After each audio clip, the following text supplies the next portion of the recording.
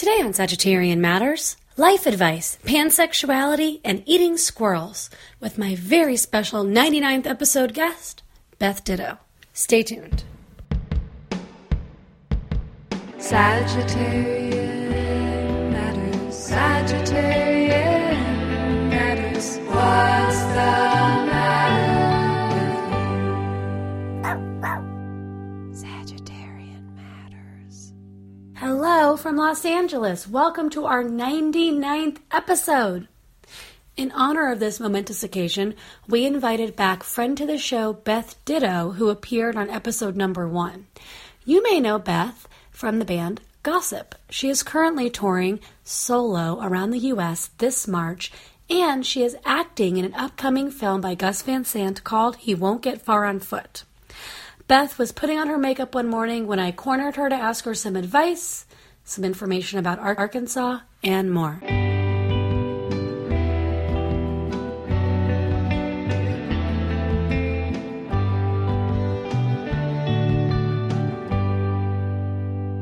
Beth Ditto, welcome back to Sagittarian Matters. Well, thank you very much. Thank you.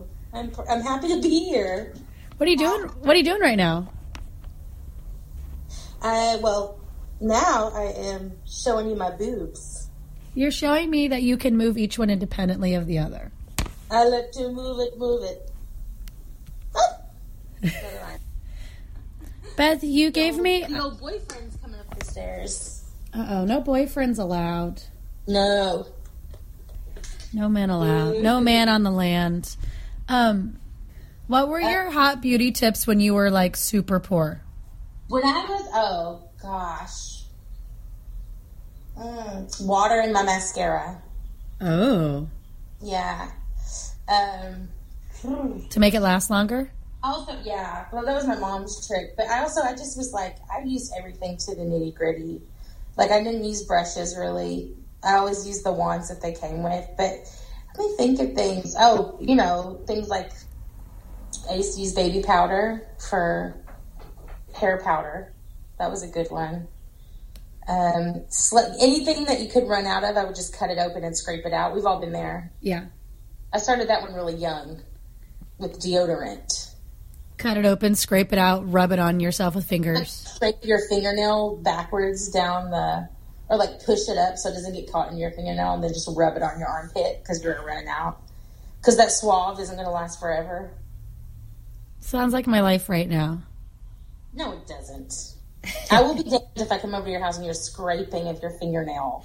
The last of your Suave deodorant. Anyway, you don't even use Suave. No, I did leave my soap somewhere, so then I was using a tiny soap disc. I had anyway. Let me tell you something. You could be a gajillionaire and you would be the kind of person who would still be putting their slivers of soap together and creating a monster soap. Would still be you, no matter how, it wouldn't matter how much money you had. The other day I said to someone, what was it about? I can't remember. But I did say out loud, I was like, that's a savings. That's a save. I love a value. Then I heard it. I heard you come out of my mouth. Okay, here's an advice question. Ready? Yeah. Hello. Okay, well, you asked for it. I need advice, so here it goes. And it involves 2 of your proposed categories, that being pets and romance. My ex-girlfriend dumped me back in September after 4.5 years of what was mostly a loving, non-toxic relationship. Okay, well, mostly is a key word. Despite her claims to be on the asexual spectrum, she proceeded to sleep with a mutual friend 4 days after dumping me, and then 2 months later moved in with her. I would love to never have to see or think of this person again, but alas, we share 2 dogs together. Advice time. How to go about sharing custody of these fur babies when this person has hurt me so deeply. Every time I see her, it opens up old wounds, and I'm not sure what to do. No, this is a good question for me because I just recently fell into a situation similar to this, where you have to I didn't know it's not an easy question. I don't know. I'm still answering that question myself. I mean, my answer might surprise you. Your answer might surprise me? Yeah. Split them up? Don't let them see the dog? My advice is just decide who's going to keep the dogs. The dogs love you, but dogs don't really have object permanence. So when you're away, like when they see you, they're happy to see you, but when you're away, they're not necessarily wistfully staring at your picture, wishing they could see you again. So it's mostly about you. And I think that, you know, it might be good to just give the dogs to her or vice versa. One of you decide who gets to keep the dogs, and then you just have to let it go for now and know that maybe when you're friends later, the dogs will be in your life again in some way, but it's not like a child. Or in her life, or their life again. In Yeah. some way. Yeah. Like, I mean, I've dated people that had dogs I really cared about, but when we broke up, when you're doing that split custody thing, it's not for the dogs. I mean, they enjoy you, but they don't, you know, it's not a baby. I have a lot of dog experience is my thing. You know? And you know who really doesn't give a shit? Cats. They don't fucking care. Cats don't care. Have you ever split custody of an animal? No. I haven't, because I always had cats. What are you going to do? Like, cats don't respond well to that. I agree, though, you're not doing it for, I have to second that emotion. Well, because that emotion. You know, when you break up with somebody, you need some space. And it's not because you don't love them. It's not because your time together wasn't valuable. You just need a little distance to go through your feelings and the stages of grief. Also, I think here's a good question. You know, catch me if I'm, call me out. Tell me if I'm wrong. Correct me if I'm wrong, is what I'm trying to say. Doesn't it seem like sometimes people use things like pets or even finances, like whatever it is, to tether themselves to something else because they're not ready to say goodbye? Yeah. I feel like that's a big thing, too. That's a really big question to ask yourself, I think, is be like, is this, like you said, it's like, this isn't about your pet, this is about you. And, like, I think that's a good question to ask yourself, even though that's not their question. You're like, is this really because you want to hang out with this person and you're heartbroken and you don't know what, it's like all of a sudden they're gone? Don't you think? Yeah. I mean, I've broken up with people that I had really enjoyed their companionship, even though romantically it was toxic at the moment. Yeah. And then, like, being on each other's phone plans or watching their dogs for an extended amount of time or keeping some of their stuff was just a way of, like, having a part of them in my life that wasn't problematic. Mm-hmm. Or even, like, I had a family plan with a partner of mine. And you do? To this day, Are you talking about me and you and our split membership to King Cobra? You want to talk about that? Is that what you're talking about? King Cobra, the porno video store? So, Fat Cobra. King Cobra is the band that Teddy was in. Hey, and Rachel. Fat Cobra. Fat King Cobra? We have a membership together to Fat Cobra, and I keep that. Even though I haven't rented a video for years, but I keep that just to stay tethered to you. Anyway, yes. So, who do you still share a phone? Well, I'm not going to say her name on the air, but I do want you to know that every month when I have a data overage, they text her and tell her. Even though we've split up our accounts, every month she texts me and is like, "Hey, George's looks like you ran out of data this month." Can you just get a bigger plan? And I'm like, I'm in a contract. You're like, that's not a savings. Let me tell you something. Don't ever request that Nicole get something bigger, different, more expensive. How dare you? What do I look like, a Rockefeller? Deal with it. Advice. How does one get out of a life rut? Well, this is hard because what is the rut? What is it? Like your job? Is it your relationship? Is it the weather? Is it the city you live in? Is it your roommate? Like, what is it? Well, let's go through all the possibilities that we have advice about. I mean, I just think you have to remember your life is... Somebody was explaining that... Bear with me here. I had a friend explain Judith Butler's idea of gender to me before I started this book with her, and they were like, essentially she's saying that your gender is kind of like a film that's made up of like a whole bunch of different individual images or moments of you performing gender. Does that make sense? So like every time I put on lipstick, that is going into a film that's called like femme or whatever. Yeah. But so I kind of feel like that's your life too. Like your life is made up of a bunch of little tiny moments. And that's what creates the great film of your life, you know, the individual frames. So you get to change a little frame. If you just change like a little frame every day, if you made like 3 really bold moves every day, whatever bold means to you, and you kept doing it every day, that would change your life. Give me an example. Like... Should I throw one at you? Should I throw you a hard ball? Throw me a hard ball. Okay. I hate my job. I hate it. But I have to pay my bills. It's a 9 to 5. I have insurance, but it's making me very unhappy. I hardly have any time to see my friends. I hardly have any time to see my family. I can't travel. It's gloomy. I live in the Pacific Northwest. Hardball. Go. Okay. Well, I'm just like, okay, spend 1 hour with yourself 3 times a week or twice a week.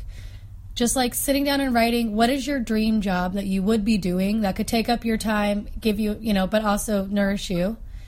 And then just take the second hour of that week to do some kind of action around that. So that's like looking for that job, seeing what skills you need for that job, thinking maybe if you can put together 2 jobs. I don't know. Yeah. What would you do? What would I do? Oh, don't ask me. I would just quit that job because I'm the worst. You are the worst. I'm the absolute worst. I just think, well, I don't want to do this, so bye, everybody. I'll just be eating this 1 pack of ramen for the next 3 days. Don't care. Well, that's the thing. It's like, what are you willing to risk to be happy? Because, you know, is financial stability happiness to you, or is your time happiness to you? You might have a lot of time and be happy and feel luxuriated and be able to see your friends more, but you may not have financial stability, and how does that feel for you? That's the best question. See, I was always like, I'd rather just teeter on the edge of anxiety around the 25th every month. Well, that's the same. Like, you know, when I moved here, I was living with a roommate, and I was like, would I rather have the stress of living with a roommate, which involves a lot of me being like, be friendly, be friendly, be friendly, be friendly, or would I rather have the stress of figuring out how to make extra money every month? And I was like, I would rather live alone and have the stress of making money every month. Agreed. Do you have advice for young musicians that are queer or women? What served you well? What served you well, and what? Start a band. What? Start a band. Stop DJing and start a band. What didn't serve me well was when I was trying to sound like somebody else. That was really hard. All I wanted to do was sound like Kathleen Hanna. I really wanted to sound like Kathleen Hanna. Like, I wanted to sound like Kim Gordon or Kathleen Hanna, and I just couldn't, and I didn't. I just could not. I sounded so fake and so weird, which is cool in its own weird way. Like, you know, when you put on a voice, that's what's cool about being a singer, and that you have a lot more freedom, I think, than you do with, like, you know, if you play an instrument or something. But, like, that was what was really bad for me. And then when I realized, I was like, you know, it's okay to just sound like a choir girl from Arkansas. It was fine. It's okay to sound like everything you're singing is away in a manger. It's okay. If everything sounds like a Christmas carol, that's fine. You love Christmas. I do love Christmas. I love it. How does it feel to be someone from Judsonia, Arkansas, in Portland, Oregon, and or in high fashion circles? And in other high fashion circles? Well, I was thinking about you. I was thinking about people. It's like weird. It's like almost like glass porn. People are like, oh, it's so interesting. Listen to how you talk. Tell us again about your life. They do love to hear about poverty. But a lot of fashion designers and stylists didn't grow up rich. So there's a lot of camaraderie. I think my favorite thing about, like, I enjoy the fashion scene over the music scene any fucking day. Any day. They're just more fun. There's more gay people, there's more women, there's more creativity, there's more, like, flamboyance. It's just way more fun. And I do feel like more people come from an art background than, like, some rocker, cliche dude background. So that's always way more fun for me. When it comes to, like, the big, like, the industry side of it. Like, I would much rather be in a room full of fashion people. I just feel more at home there. But also, like, I feel fine about it. I don't care. I tell stories about Arkansas all the time. That's one of Kurt's favorite jokes, our friend Kurt, who's also from Kansas. But it's one of his favorite jokes is he'll be like, I'm sorry, where were you from again? Or he'll say to our friends, I didn't know if you knew this, everyone, but Beth is from Arkansas. Because it's such a big thing that people talk about it. And I talk about it all the time. She was munching on a squirrel. I have eaten many squirrels in my day. That was what she had instead of a Lunchable. It was a thing. It's like,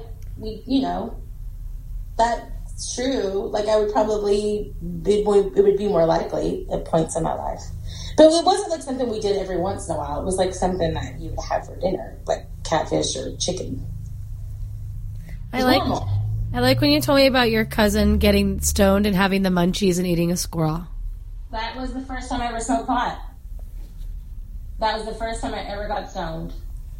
It's just what's the difference between eating a squirrel and eating a rabbit? He didn't eat a squirrel, Nicole. He didn't just eat a squirrel.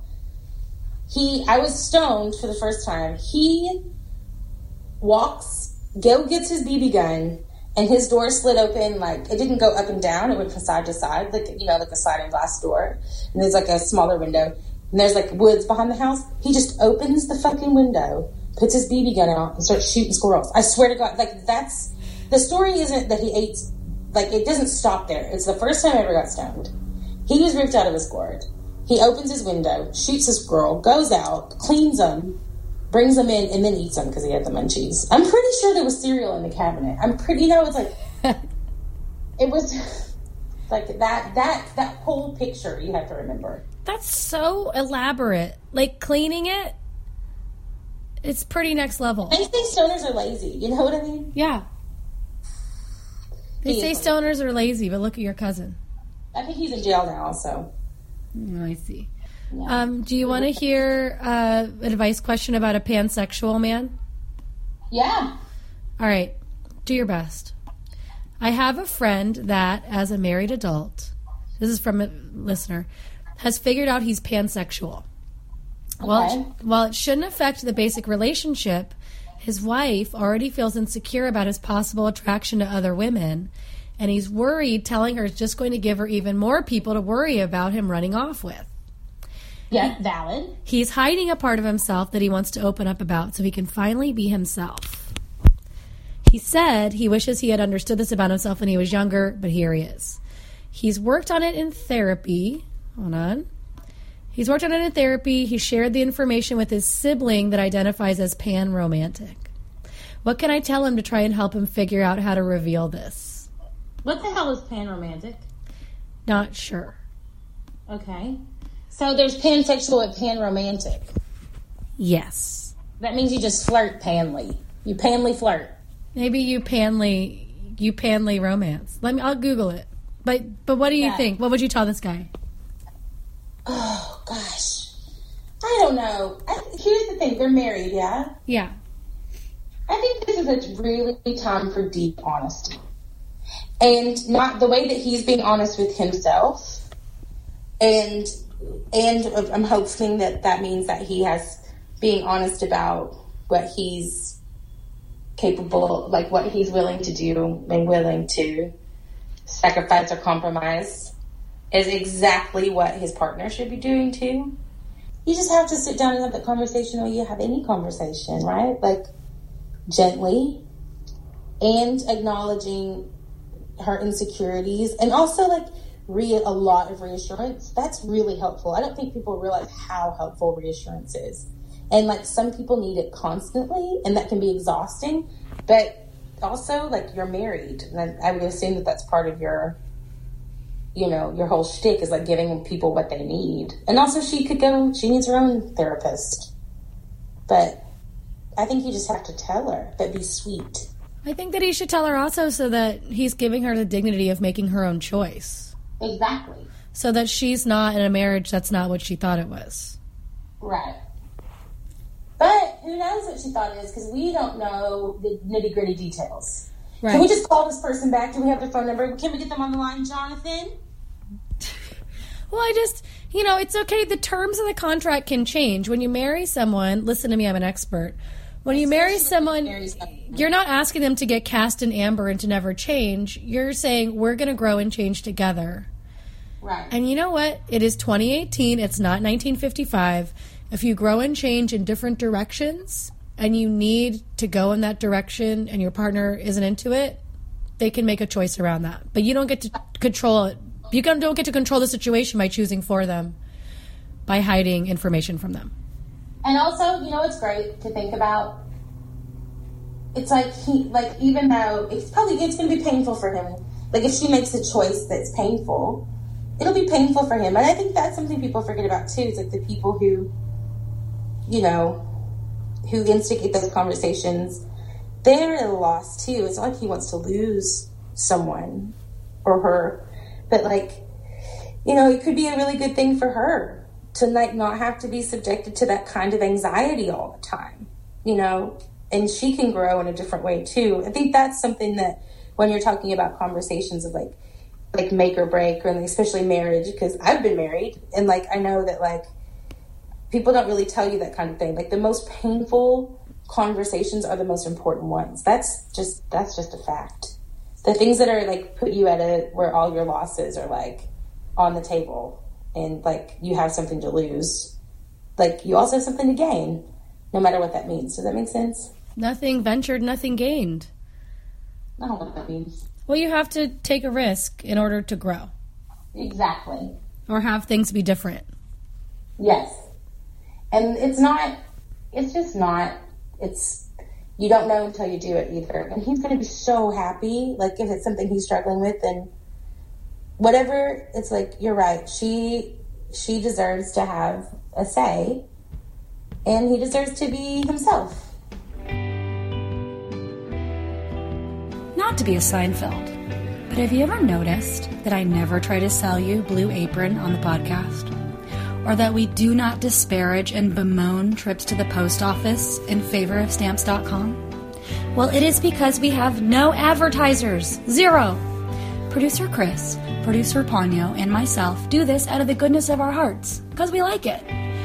If you would like to tip producer Chris Sutton, who dedicates hours to this series every week, please send your tip of $5, $10, who knows how much. That's your business, via PayPal, to hornetleg@gmail.com.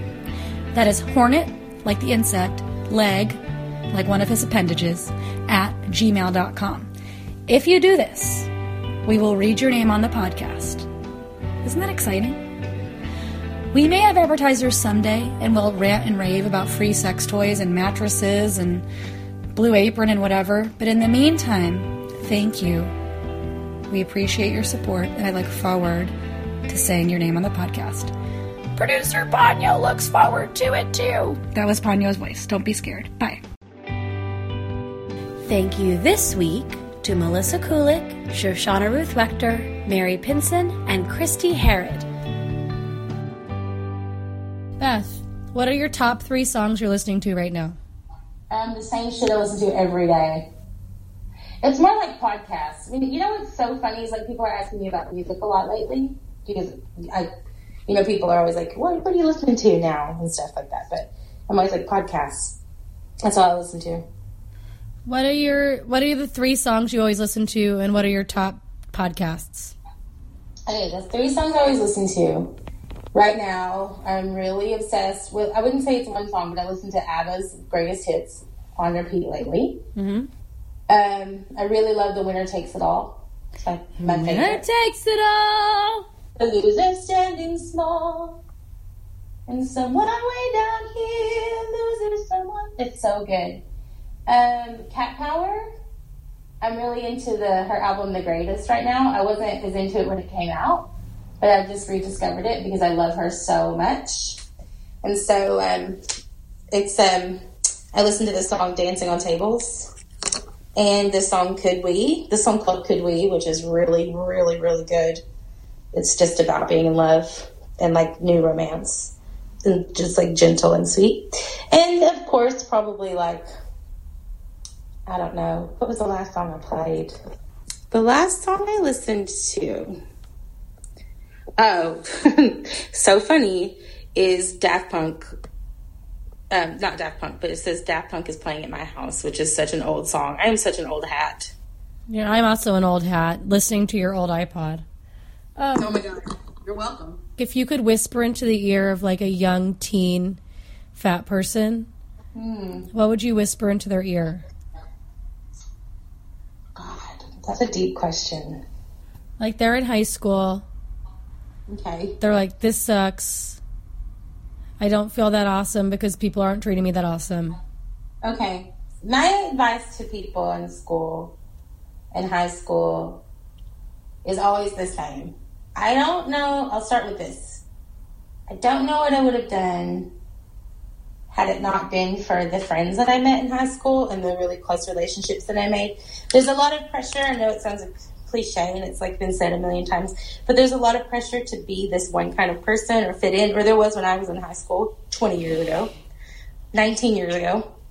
And I just remember having this, like waking up and like having this epiphany that I was just like, I don't understand why the kids with the most money or the kids with the most, like, or who are the, you know, quote unquote, like supposedly the most good looking or more athletic, like the kids that don't treat everyone very kind. Like, I don't understand why they always get to win in all of these like weird high school contests that we have, or like why it's always about popularity when nobody really likes these people. And so I just made it my mission at that point to like to just stop investing in that and just really like find people who made me feel good and made me laugh and got my jokes and like were interested in talking about more than like this same high school bullshit every day. And if you're in high school right now, you know what that bullshit is. But, you know, people who just made you feel good and made you think and made you laugh. And those are the people I'm still friends with to this day. I mean, you and I have known each other for how long? 10 years? 15 years. Like a long time. And then, you know, I'm still best friends with my best friend from high school. And like really, really close to him. And like we always live in the same town and we always live really close to each other. And I just, those relationships were so formative because I just let go. And the minute I let go of trying to be somebody else's idea and like make my own ideas of what's cool, that changed everything. And I made all of these incredible friendships and they lasted until now, until this podcast. And now we become lovers.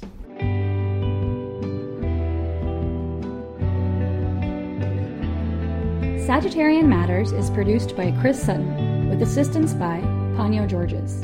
Our theme music is composed by Carolyn Pennypacker Riggs of the band Bouquet. Thank you for listening, and I'll see you next time.